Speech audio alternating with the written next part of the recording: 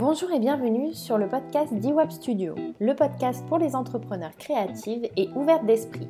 Je suis Lisa, la fondatrice d'eWeb Studio et j'aide les entrepreneurs à créer l'entreprise qui leur ressemble. J'aide également les créatrices à capter l'attention et à déclencher des coups de cœur. J'ai créé ce podcast pour partager avec toi ma passion pour l'entrepreneuriat et la création.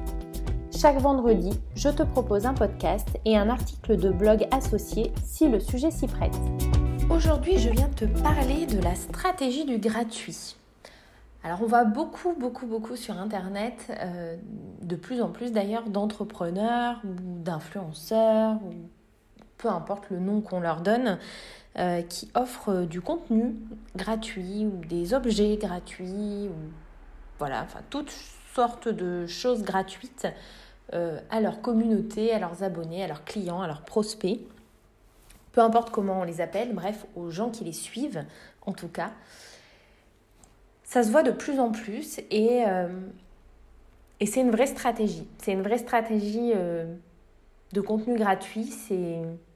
C'est bien au-delà, en fait, du simple article de blog qui aide au référencement du site internet sur Google. Ça va bien au-delà de la publicité. Je pense, en tout cas, sincèrement. Mais du coup, j'avais envie un petit peu de te parler de cette stratégie du gratuit. Parce que souvent, quand on débute en entreprise, je le vois avec mes clientes qui se lancent, on a peur de trop donner. On a un petit peu peur de trop donner nos compétences. On nous a tellement répété ton talent, tes compétences, ton travail a de la valeur, ça vaut quelque chose, ça a un prix.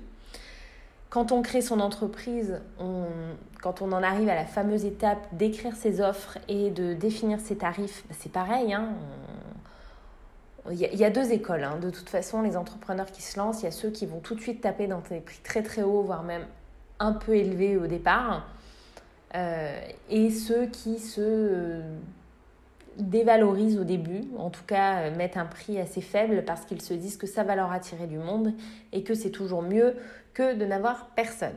Donc là encore, c'est un peu deux stratégies différentes et très honnêtement, souvent les deux entrepreneurs arrivent au même niveau à un moment donné. Donc c'est vraiment des stratégies différentes. Mais souvent, quand on démarre, on a peur. On se dit, voilà, mon travail a de la valeur. Déjà, je vais écrire des articles de blog sur mon site internet pour que Google m'apprécie et me référence correctement. C'est beaucoup de contenu gratuit, c'est beaucoup de temps parce qu'écrire un article de blog, ça prend énormément de temps. Donc, s'il y en a qui m'écoutent et qui n'en ont jamais écrit, je vous invite à faire un exercice. C'est très long entre la définition du sujet, l'écriture du plan, la rédaction, la recherche parfois d'informations, enfin parfois tout le temps quasiment. La relecture, la correction, la recherche d'images, la recherche de mots-clés, c'est très long, voilà. Sans parler de la promotion, communication derrière, puisque écrire c'est bien, c'est chouette, mais c'est mieux quand c'est lu. Donc faut quand même en parler. Donc ça prend beaucoup de temps. Et je me retrouve parfois face à des clientes qui me disent « Je ne veux pas de blog sur mon site internet ». Et je leur dis « Mais c'est capital d'avoir un blog ». Pour Google déjà en 1, parce qu'elles me répondent toujours ça. Oui, je sais Google, mais pas que pour Google, pour prouver ton expertise. Aujourd'hui, on est dans un monde où il y a de plus en plus d'entrepreneurs, de plus en plus de freelance dans tous les domaines. On a l'embarras du choix. Enfin, faites un essai, tapez votre métier plus freelance derrière sur Internet et vous verrez à quel point il y a un nombre incalculable de personnes qui, comme vous, se sont lancées. Donc on a le choix, les gens ont le choix, vraiment. Et il y a un moment, il faut faire la différence. Alors faire la différence, on la fait par plein de manières. Je vous en ai déjà parlé en termes de stratégie, choisir une niche, se positionner, son message, etc. Il y a des tonnes de manières de se différencier. Mais il y a aussi une vraie manière de se différencier et surtout d'avoir la confiance des gens qui nous suivent et qui nous lisent. C'est le contenu gratuit. Donc ce contenu gratuit qui vient effectivement pour nous positionner en tant que meilleur ami de Google, vient aussi apporter un petit peu la preuve, vraiment la preuve de notre travail, de notre expertise, de notre professionnalisme. Et du coup, nous permet d'avoir la confiance des gens qui nous lisent. Ça permet vraiment aux gens qui viennent visiter ton site internet ou qui te suivent sur les réseaux d'avoir une preuve supplémentaire en dehors des traditionnels témoignages clients que bien sûr tu as sélectionné entre guillemets, mais évidemment si un jour tu as un mauvais retour client, ça m'étonnerait que tu le mettes en première page de ton site internet. Alors un mauvais retour client, pas de panique, ça arrive à tout le monde et ça arrivera à tout le monde parce que des fois il y a des erreurs de casting de la part des clients et de notre part à nous. Donc forcément il y a des contrats qui se passeront moins bien que d'autres. Après je ne pense pas qu'il ne faille pas en parler, pas du tout, mais c'est sûr que c'est pas un témoignage si le client dit c'était nul, qu'on va mettre en première page du site. Donc le blog, il apporte vraiment la preuve de ton intelligence, ta connaissance et ton professionnalisme. Tu peux tout écrire sur ton blog à partir du moment où c'est bien sûr en rapport direct avec ton activité. Bien évidemment, tu ne vas pas aller parler de tes derniers achats mode si tu es graphiste, c'est sûr. Donc c'est un moyen de vraiment prouver ton professionnalisme. Mais dans le gratuit, il n'y a pas que le blog. Il y a tous les autres contenus. Il y a YouTube, il y a les podcasts, comme ici. Il y a les réseaux sociaux, tout ce qu'on poste sur Facebook, Instagram, c'est du gratuit, c'est du contenu gratuit. Et Dieu sait si les entrepreneurs donnent des informations très précieuses sur ces réseaux sociaux. Mais bizarrement, sur les réseaux, les gens osent plus.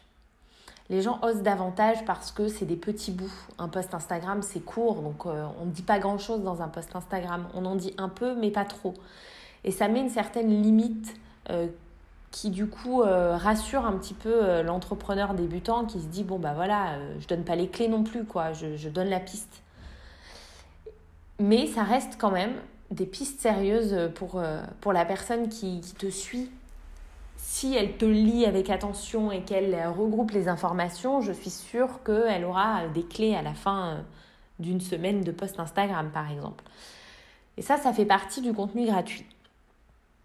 Mais il y a d'autres supports encore que cela. Il y a tout ce qu'on peut offrir. Je pense que tu le vois sur les sites. Beaucoup offrent des e-books gratuits. Donc si tu t'inscris à la newsletter, tu reçois le e-book gratuit. Moi, sur mon site, si tu t'inscris, tu reçois le mini-cours gratuit en vidéo. Tout ça, c'est du contenu gratuit qui a demandé beaucoup de temps pour être écrit ou tourné, monté, fait, pensé même. Donc, c'est vraiment du temps de travail gratuit aussi pour nous. Mais c'est un peu du faux gratuit parce que quand même là, il y a une histoire d'adresse mail en échange. Donc, ce n'est pas complètement gratuit. Il y a quand même cette inscription à la newsletter qui correspond un peu à un paiement, quoi. C'est une monnaie d'échange. Mais ça, c'est des supports qui sont hyper intéressants parce que tu vas vraiment donner une valeur ajoutée complémentaire. Ce n'est pas un article de blog sur un sujet précis que tout le monde peut voir, non. Déjà, il y a un côté assez privilégié puisque la personne qui s'inscrit à ton mini-cours ou qui s'inscrit pour lire ton e-book le fait volontiers et plein de personnes ne le feront pas. Donc ça sélectionne déjà, c'est pas accessible à tout le monde. Donc il y a une notion un petit peu d'exclusivité qui se crée à ce moment-là dans l'esprit du visiteur qui est hyper intéressante.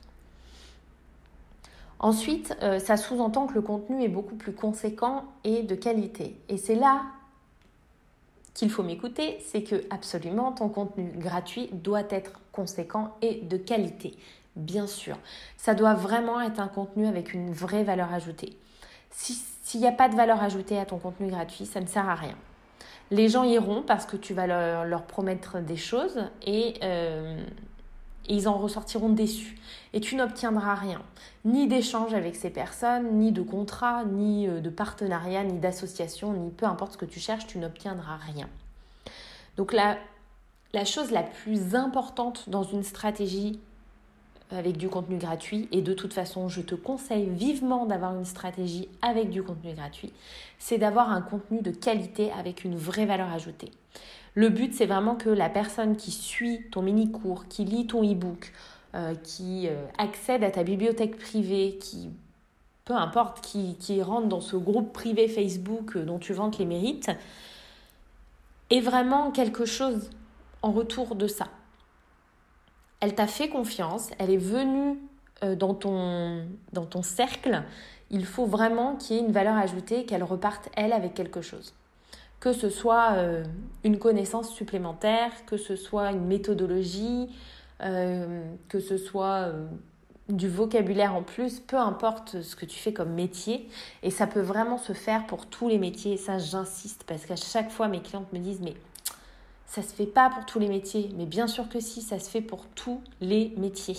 Il ne faut pas hésiter justement à le faire, parce que c'est important. On reste dans un domaine, Internet est un domaine où la confiance, elle n'est pas acquise de suite. C'était le cas avant, il y a quelques temps, il y a quelques années, quand il y a eu, je vais dire au début d'Internet, peut-être pas, mais en tout cas il y a quelques années. Aujourd'hui, il y a tellement d'arnaques, de malveillance, de mensonges, etc., que les gens ont besoin d'avoir confiance en la personne avant de signer quoi que ce soit ou simplement de discuter avec quelqu'un. Donc ça passe par tout ça. Ça passe par être suivi sur les réseaux sociaux pendant longtemps pour voir si la personne est toujours là, si ça dure. Les témoignages clients, bien évidemment, on est d'accord, mais aussi tout le contenu qui est offert et la preuve que la personne s'y connaît vraiment. Et ça, c'est capital. Donc c'est un peu pour ça que moi j'ai choisi les mini-cours, parce que je trouve que c'est très intéressant. Déjà j'adore former, c'est pas pour rien que j'ai fait une formation. J'adore former, aider les gens, accompagner les gens. Et un mini-cours, ça me correspondait bien. Pour être honnête, j'ai écrit un e-book sur l'identité visuelle pour apprendre à la créer soi-même, qui fait 72 pages, que j'ai mis très longtemps à écrire, à mettre en page. Ça m'a pris beaucoup de temps.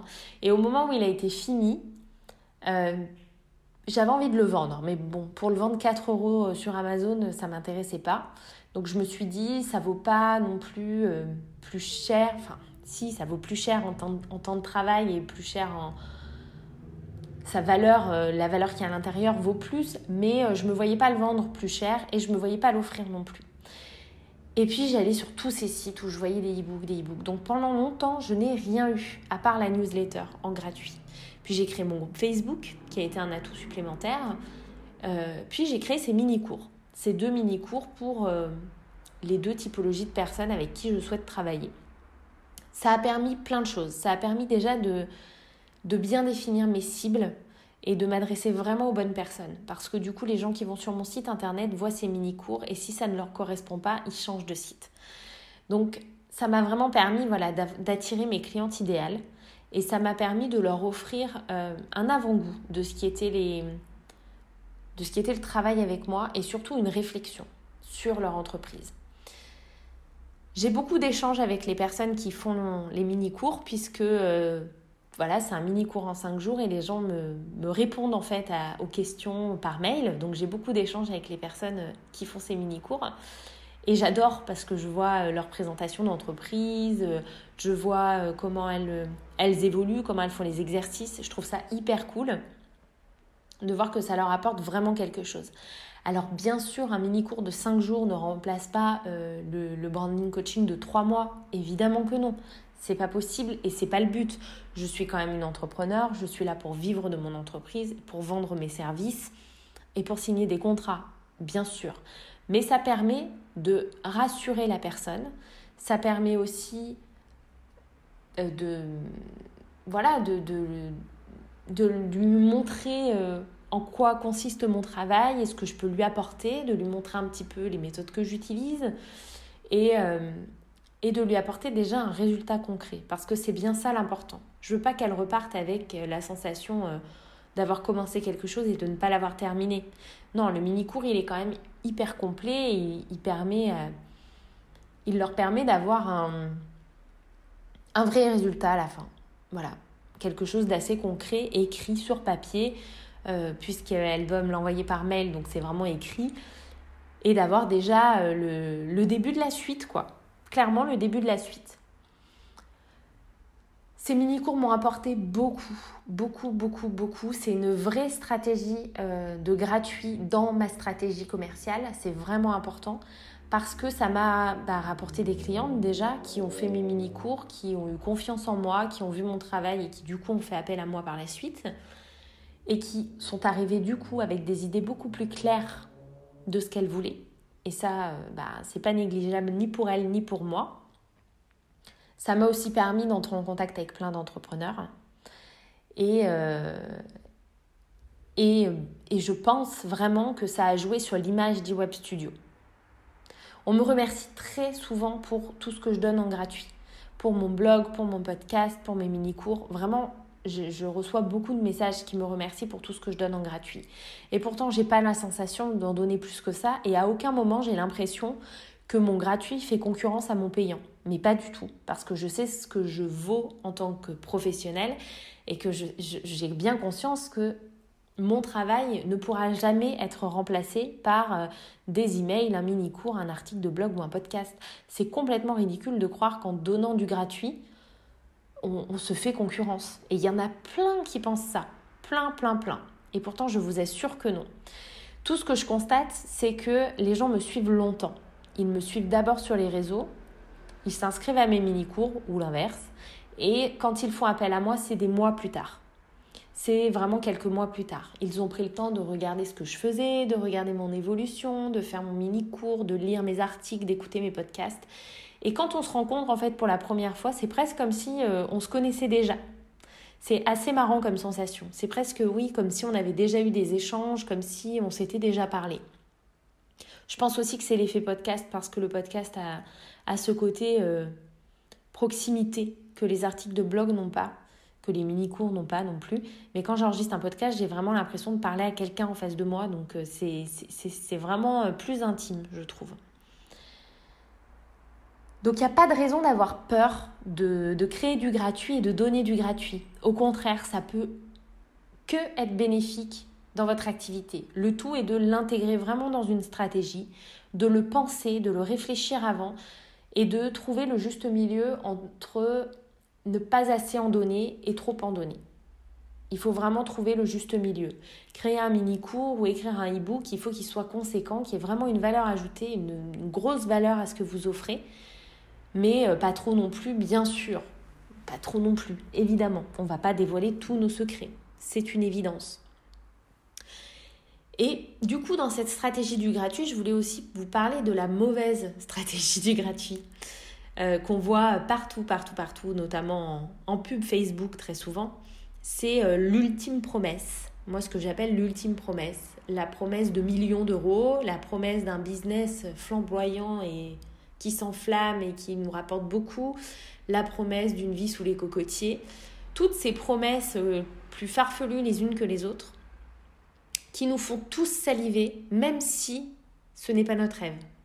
Mais vraiment, posez-vous la question quand vous voyez un hamac, une plage, des cocotiers avec un ordinateur et un mec qui vous dit qu'il est digital nomade et que c'est sa vie et que c'est trop chouette et qu'il gagne trop bien sa vie en faisant ça. Tout le monde va dire « Waouh, la chance !» Mais en fait, si vous prenez 5 minutes pour y penser, vous vous rendrez compte dans la plupart des cas qu'en fait, c'est pas du tout votre rêve. C'est pas du tout ce dont vous avez envie. Vous en auriez envie pour des vacances, vous en auriez envie pour 2 semaines, pour 3 semaines, mais c'est pas du tout votre rêve d'être digital nomade et de travailler devant votre ordi sous les cocotiers. Pas du tout. Pas du tout. C'est comme les fameuses... comme la semaine de 4 heures, le livre, qui... Ceci dit, entre parenthèses, est extrêmement bien. Il y a plein d'outils dedans, c'est hyper utile. Je conseille à tout entrepreneur de lire la semaine de 4 heures. Mais vraiment, est-ce que parmi vous qui m'écoutez, il y en a, leur rêve, c'est ça, de travailler 4 heures par semaine? Je suis pas sûre. Je suis pas sûre qu'au fond, ce soit ça votre rêve, en fait. C'est juste l'illusion qui vous fait rêver. C'est juste que c'est beau et parce que ça doit faire rêver tout le monde, vous en rêvez aussi. Mais si vous vous posez la question, je ne suis pas sûre que c'est votre objectif de travailler 4 heures par semaine. Bref, j'ai fait une petite digression. Mais en tout cas, toutes ces promesses qu'on voit sur Facebook, en pub Facebook, qui vous invitent à cliquer pour visionner, écouter un webinar qui vous expliquera comment atteindre ce résultat, il y en a plein des pubs comme ça. Et je trouve que c'est la honte Mais vraiment la honte.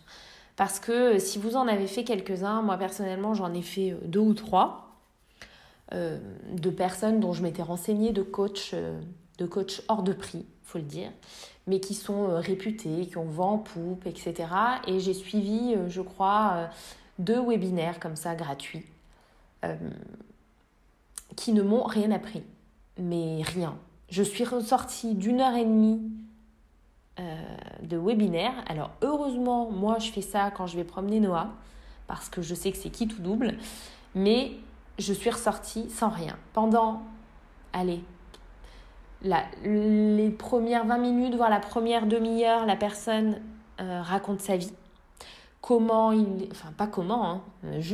Voilà, il est arrivé là. Il est parti de là, il est arrivé là. On ne sait pas comment, on ne sait pas pourquoi, on ne sait pas... Non, juste, il vous raconte pendant une demi-heure qu'il est parti du point A et qu'il est aujourd'hui au point Z. Voilà. Une demi-heure est passée et vous connaissez sa vie. Donc souvent, c'est la même, hein. Il n'avait pas d'argent, il n'avait pas d'argent à investir, juste l'envie d'entreprendre, l'envie d'avoir de l'argent, d'être indépendant financièrement, parce que dans ce genre de webinaire, souvent on ne vous parle que de ça. Et qu'aujourd'hui, c'est arrivé. Voilà. Donc la première demi-heure ne sert à rien, à part à vous allécher encore plus que la photo du palmier, du cocotier et du transat ou du hamac. Donc là, vous êtes bien. Vous vous dites, ah oui, moi aussi, je veux l'indépendance financière. Moi aussi, j'en rêve. En plus, il dit qu'il a aidé plein de gens à trouver l'indépendance financière, à atteindre cette indépendance. Donc là, on est au taquet, on est tout oui et on ouvre grand ses oreilles pour trouver la solution magique. La deuxième demi-heure, elle est consacrée à un peu de contenu. Mais quand je dis un peu de contenu, c'est léger. Hein. Il y a beaucoup de retours sur ce qu'il a dit la première demi-heure. Il y a beaucoup d'état d'âme. Il parle beaucoup de ce qu'il a ressenti au moment où il s'est dit qu'il n'avait rien à investir, de ce qu'il a ressenti au moment où il a gagné ses premiers euros. Voilà. Il refait exactement le cheminement en disant un tout petit peu plus, mais rien d'utilisable. Franchement, rien d'utilisable. Et la dernière demi-heure est consacrée à promouvoir son business. C'est-à-dire, dans la plupart des cas, coach en business. Coach en indépendance financière.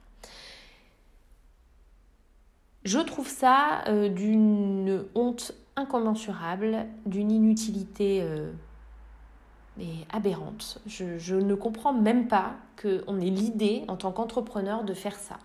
De faire 1 heure et demie de webinaire, en plus au départ, on t'a fait croire qu'il fallait t'inscrire à une session en direct, alors qu'en fait c'est enregistré, mais tu t'es inscrit, donc tu as donné ton adresse mail.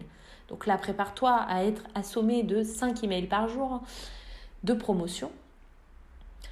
Et donc, la dernière demi-heure, il te vante les mérites de ses services en tant que coach. Et il te dit qu'aujourd'hui, il a une équipe, qu'il n'est plus tout seul parce qu'il a tellement de clients qui ont fait sa promo qu'il croule sous les demandes, etc., etc. Et tu peux faire plein de webinaires comme ça et ils auront toujours cette même structure. Parce que de toute façon, il n'y a pas de secret en marketing, hein. Tout le monde copie tout le monde. Hein. Donc, c'est comme là, la stratégie de contenu gratuit dont je te parle. Il n'y a rien d'innovant, je n'ai rien inventé. Hein. C'est une stratégie qui existe depuis des lustres. Et qui existait déjà bien avant Internet dans la vraie vie et qui existe toujours. Mais en tout cas, ces webinaires, je trouve que c'est vraiment tout ce qu'il ne faut pas faire. Parce que là, la personne, en tout cas, moi, je ressors frustrée de ne rien avoir appris, frustrée d'avoir perdu 1 heure et demie. Franchement outrée qu'on puisse proposer ça, dégoûtée d'avoir filé mon adresse mail. Donc là, je commence d'ores et déjà à chercher le bouton déconnexion parce que je ne veux surtout pas, je veux me désabonner, pas déconnexion, mais désabonnement. Je veux me désabonner de ce truc. Et là, s'ensuit toute une série de mails parce que tu n'as pas fini le webinaire que tu as déjà 3 mails dans ta boîte mail qui te disent « prends un rendez-vous gratuit ». Encore un rendez-vous gratuit qui en fait n'en est pas un. Clairement, ça n'en est pas un puisque c'est pour te convaincre de payer. Donc c'est pas vraiment un rendez-vous ou une séance découverte. C'est pas ça une séance découverte. Une séance découverte, c'est une séance où tu découvres quelque chose. Là, c'est pas une séance découverte, c'est un rendez-vous gratuit pour te vendre un truc payant, mais ça n'a pas vraiment de sens. Et vu que tu réponds pas et que tu cliques pas au premier mail, tu reçois un deuxième mail avec une promo, puis un troisième mail avec une promo. Ce qu'on appelle un fameux tunnel de vente, qui, je trouve, est encore pire, je pense, que le webinaire, parce que ça sous-entend que ton service vendu 5 000 € n'en vaut finalement que 4 000 15 minutes après et 3 000 2 heures plus tard. Et on peut aller jusqu'à 800 €, hein, je vous assure. Ça peut descendre très très bas en fait. Et là, tu te rends compte que tout ce que tu as entendu pendant ce webinaire, c'était du mensonge, puisque s'il avait autant de clients, il ne braderait pas ses services. Et si ses services avaient autant de valeur, il ne les braderait pas. Donc du coup, au lieu de convaincre, d'allécher, ça fait l'effet inverse. Ça décrédibilise complètement la personne. Ça montre juste son non-professionnalisme, sa non-valeur. Et voilà. Mais je sais que ça marche. Hein. Certaines personnes vont cliquer et dire « Waouh, je vais avoir tout ça pour 800 €. » Mais non, mais tu n'auras rien pour 800 €. Là, franchement, tu n'auras rien. C'est une stratégie toute pourrie de faire ça. Toute pourrie. Donc, on critique souvent les influenceurs. On voit beaucoup les youtubeurs, les instagrammeurs qui sont critiqués parce qu'ils font de la publicité, parce que franchement, c'est pas possible de faire de la pub comme ça pour des marques. C'est devenu des panneaux publicitaires, ils n'ont pas d'éthique. Alors bon, moi je ne suis pas de cet avis parce que sur 20 demandes que va recevoir un influenceur, je pense qu'il va parler seulement de 2 produits. Donc je ne vois pas vraiment le problème, je ne vois pas où est le manque d'éthique là-dedans. Hein. C'est une entreprise comme une autre. Mais je trouve ça dommage qu'on les critique parce qu'aujourd'hui, les entrepreneurs font pareil. Et ces entrepreneurs-là qui font des webinaires comme ça sur Facebook, non seulement ils décrédibilisent leur activité et leur personne et leur entreprise, mais je trouve qu'ils donnent une mauvaise image de tous les entrepreneurs du web. Parce que du coup, il y a une méfiance après. Quand on s'est fait avoir une fois, évidemment que voilà, on essaye de ne pas se faire avoir plusieurs fois. Et c'est pareil pour tous ces coachs qui ont le vent en poupe. Je parle des coachs parce qu'on voit beaucoup de publicités de coachs. Ou alors c'est parce que je suis beaucoup de coachs et du coup je vois beaucoup de publicités de coachs. Mais je sais qu'en fin d'année dernière, j'ai suivi une coach qui est très connue, qui vend ses services extrêmement chers. Mais quand je vous dis extrêmement cher, c'est du 10 000, 30 000 €, enfin voilà. Qui se la joue PDG de sa société avec une équipe, etc., etc. Et cette personne m'attirait autant qu'elle méritait. Je ne sais pas comment vous expliquer. J'avais cette espèce d'hypnose autour de cette personne. Vraiment, j'avais une attirance pour ce qu'elle faisait, ce qu'elle disait et tout. Et en même temps, il y avait quelque chose chez elle qui me dérangeait tellement. Elle me rebutait complètement. Donc, de toute façon, j'avais certainement pas 10 000 € à mettre dans un coaching, mais je la suivais et je me disais, quand eWeb Studio fonctionnera hyper bien, c'est la prochaine étape, c'est la prochaine étape, c'est la prochaine étape. Et je me suis dit, à force de la suivre, je me suis dit, c'est pas possible, quoi. Enfin, et j'étais pas toute seule à la suivre, des gens que j'ai autour de moi, des entrepreneurs que j'avais autour de moi, donc on en discutait parfois. Et un jour, une entrepreneur autour de moi me dit, mais... J'ai creusé en fait. J'ai creusé parce que je suis un peu comme toi, attirée et rebutée, donc j'ai creusé quoi. Je suis allée voir ces clients satisfaits, les fameux clients qui au bout de 2 séances avec elle vendent des coachings à 10 000 € à tour de bras, d'un coup comme ça tombe du ciel, ils en vendent 5 d'un coup, ils ont fait 50 000 € de chiffre d'affaires en 24 heures. Il y a quand même ce côté, c'est trop beau pour être vrai. Mais malgré tout, toi, entrepreneur, ça t'attire. On ne va pas le nier. Tu te dis, attends, il y a peut-être une méthode révolutionnaire, un truc qu'on ne connaît pas, quelque chose, un outil marketing extraordinaire. Elle a peut-être interprété un truc différemment et voilà. Et moi, je ne le comprends pas et j'ai envie de savoir. Bien sûr, tout le monde, c'est naturel. Mais du coup, j'ai une copine entrepreneur qui a creusé pour aller voir justement les clients qui ne sont pas satisfaits. Et comment te dire qu'elle en a trouvé à la pelle vraiment. Des gens qui ont fait une séance avec elle et qui sont partis en courant, des gens qui ont dit mais elle est horrible et en fait c'est horrible, sa méthode elle est horrible et en fait si tu vends pas, elle est pas contente, elle t'engueule et du coup mais quelle est cette coach qui peut faire ça? Mais une coach, c'est pas ça, quoi. Une coach, c'est pas quelqu'un qui te hurle dessus parce que t'as pas atteint ton objectif. Une coach, c'est quelqu'un qui va aussi se remettre en question si tu n'atteins pas ton objectif ou qui va te guider et faire en sorte que tu l'atteignes. Mais c'est pas quelqu'un qui va te hurler dessus parce que tu n'as pas vendu ce fameux coaching à 5 000 € que tu étais censé vendre en 24 heures. Non, pas du tout, quoi. Donc, en fait, il y avait plein de gens qui n'étaient pas satisfaits. Et ça m'emmène un peu à un deuxième sujet qui, on va se détourner un petit peu de la stratégie du gratuit, mais je pense que la stratégie du gratuit, là, tu l'auras compris, j'ai fait le tour. Enfin, vraiment, je t'encourage à inclure du gratuit dans ta stratégie marketing, dans ta stratégie commerciale, dans ta stratégie de contenu. C'est hyper important. Et les choses à retenir, c'est ça, quoi. C'est du contenu de qualité avec une forte valeur ajoutée. Ne pas avoir peur de mettre du contenu.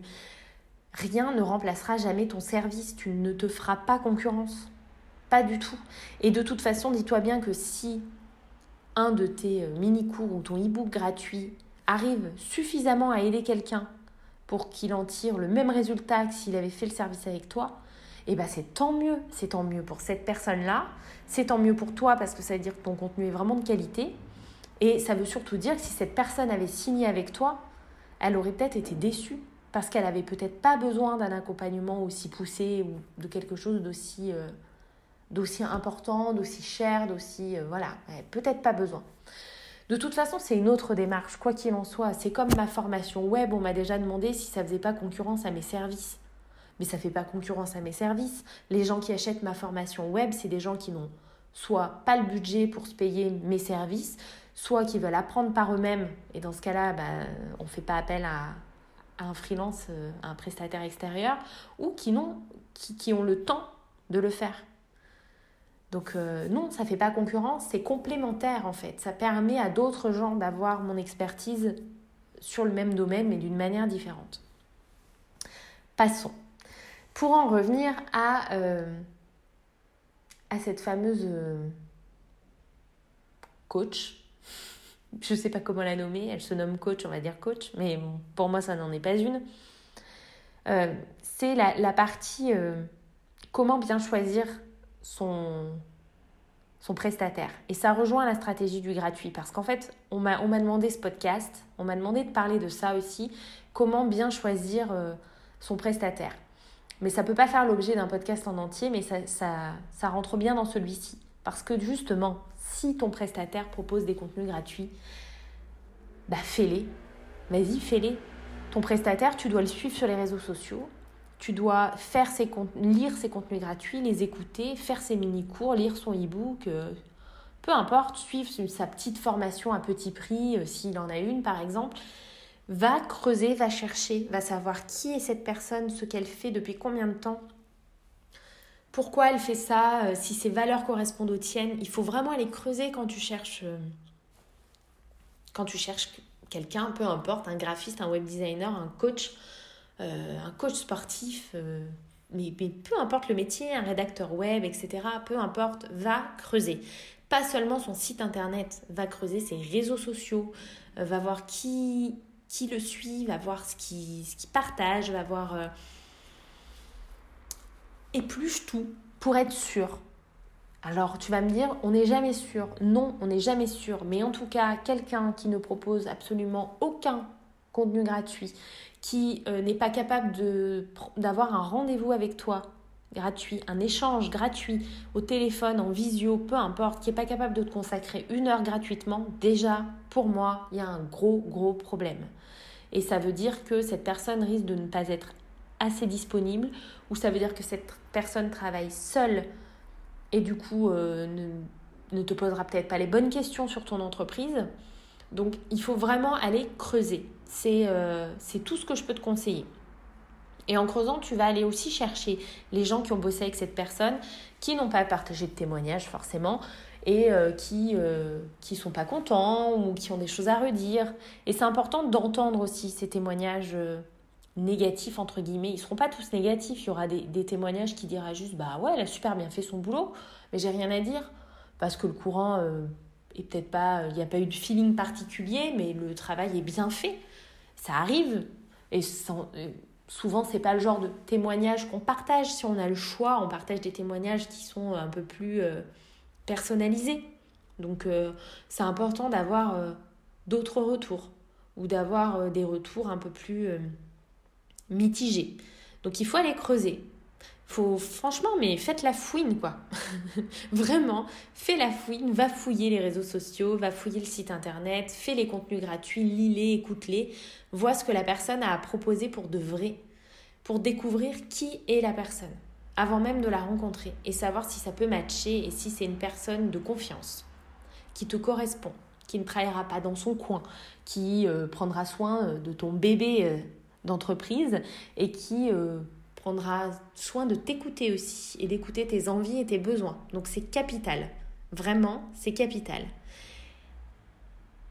Et du coup, fais aussi attention à ce genre de webinaire gratuit qui n'est pas vraiment du contenu gratuit. Sois vraiment alerte, ne te laisse pas happer par la beauté de la promesse. Sois vraiment à l'écoute de ce qui est dit.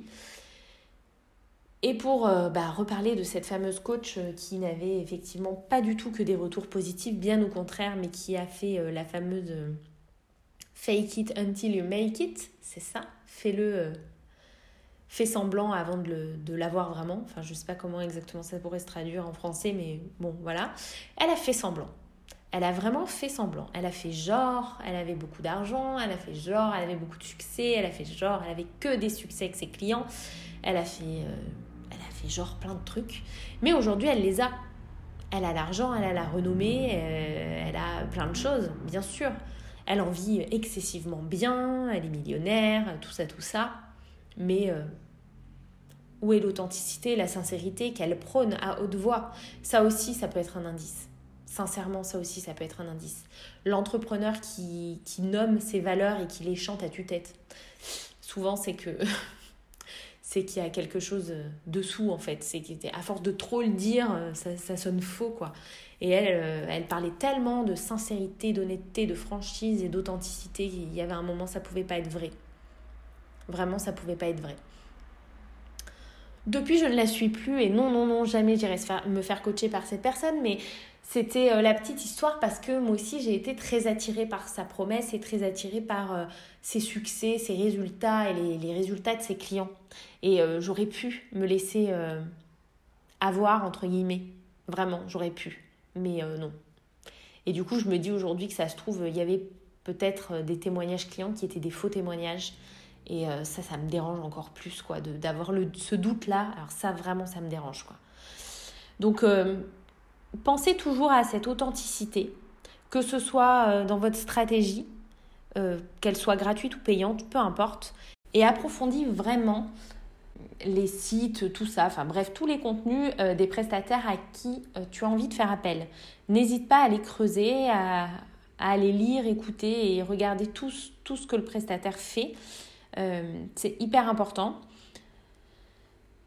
Et il y a plein d'autres indices, je pourrais t'en citer plein. Le prestataire qui ne peut pas te consacrer 1 heure gratuitement au téléphone ou une demi-heure au téléphone ou en rendez-vous gratuit, pour moi, c'est un indice que le service ne sera pas vraiment personnalisé. Si c'est directement un mail, un devis, ça risque d'être compliqué. Et ça veut dire surtout qu'il n'est pas vraiment intéressé à te rencontrer, c'est dommage. Je trouve ça très dommage. Il y a plein d'indices comme ça qui peuvent te permettre de te faire choisir la bonne personne. Alors je dis pas peut-être que le devis de cette personne-là qui fait un mail, un devis sera moins élevé que la personne qui te consacre 1 heure, mais tu auras un devis personnalisé, un service personnalisé, suivi et quelqu'un qui va faire le travail comme un prestataire dans son coin. Donc c'est un podcast un peu particulier, j'ai mélangé 2 sujets en un, mais pour moi ils étaient réellement liés parce que quand on parle de contenu gratuit, on parle vraiment très très fort de valeur ajoutée et du coup c'est un peu lié, quoi. Valeur ajoutée, gratuit, choisir la bonne personne avec qui travailler, pour moi ça va ensemble c'est vraiment lié. Donc je ne pouvais pas vraiment le dissocier, et faire un podcast uniquement sur comment choisir le bon prestataire, c'était un peu ennuyeux, on va dire, mais pourtant c'est un sujet qui est très très intéressant. En tout cas, j'ai hâte de te lire, que tu me dises en commentaire, n'hésite pas, tu peux laisser un commentaire pour me dire si tu as déjà mal choisi, bien choisi un prestataire. Si tu as une stratégie de gratuit, toi, pour ton entreprise, qu'est-ce que tu offres à tes clients? Peut-être qu'il y a des choses qui pourraient m'intéresser. Et voilà, n'aie pas peur de donner, c'est pas grave. Tu auras bien sûr des gens qu'on appelle des grands consommateurs de gratuit, enfin on les appelle pas comme ça, mais des consommateurs de gratuit qui eux consomment du gratuit sur internet, qui ne t'amènera pas de chiffre d'affaires, de contrat ou quoi que ce soit, mais peu importe, c'est pas grave, on s'en fiche quoi. Mais voilà, sois authentique dans le contenu que tu partage du contenu de qualité avec une grande valeur, et quand tu choisis les gens avec qui tu travailles, fais-le de la même façon. Choisis des gens authentiques avec de grandes valeurs qui donnent beaucoup de valeur aussi à leur travail. C'est hyper important et c'est, je pense, la meilleure façon de ne pas se tromper. En tout cas, j'espère que ce podcast t'a plu. Je te remercie de m'avoir écouté et je te dis à la semaine prochaine pour un nouveau podcast sur eWeb Studio.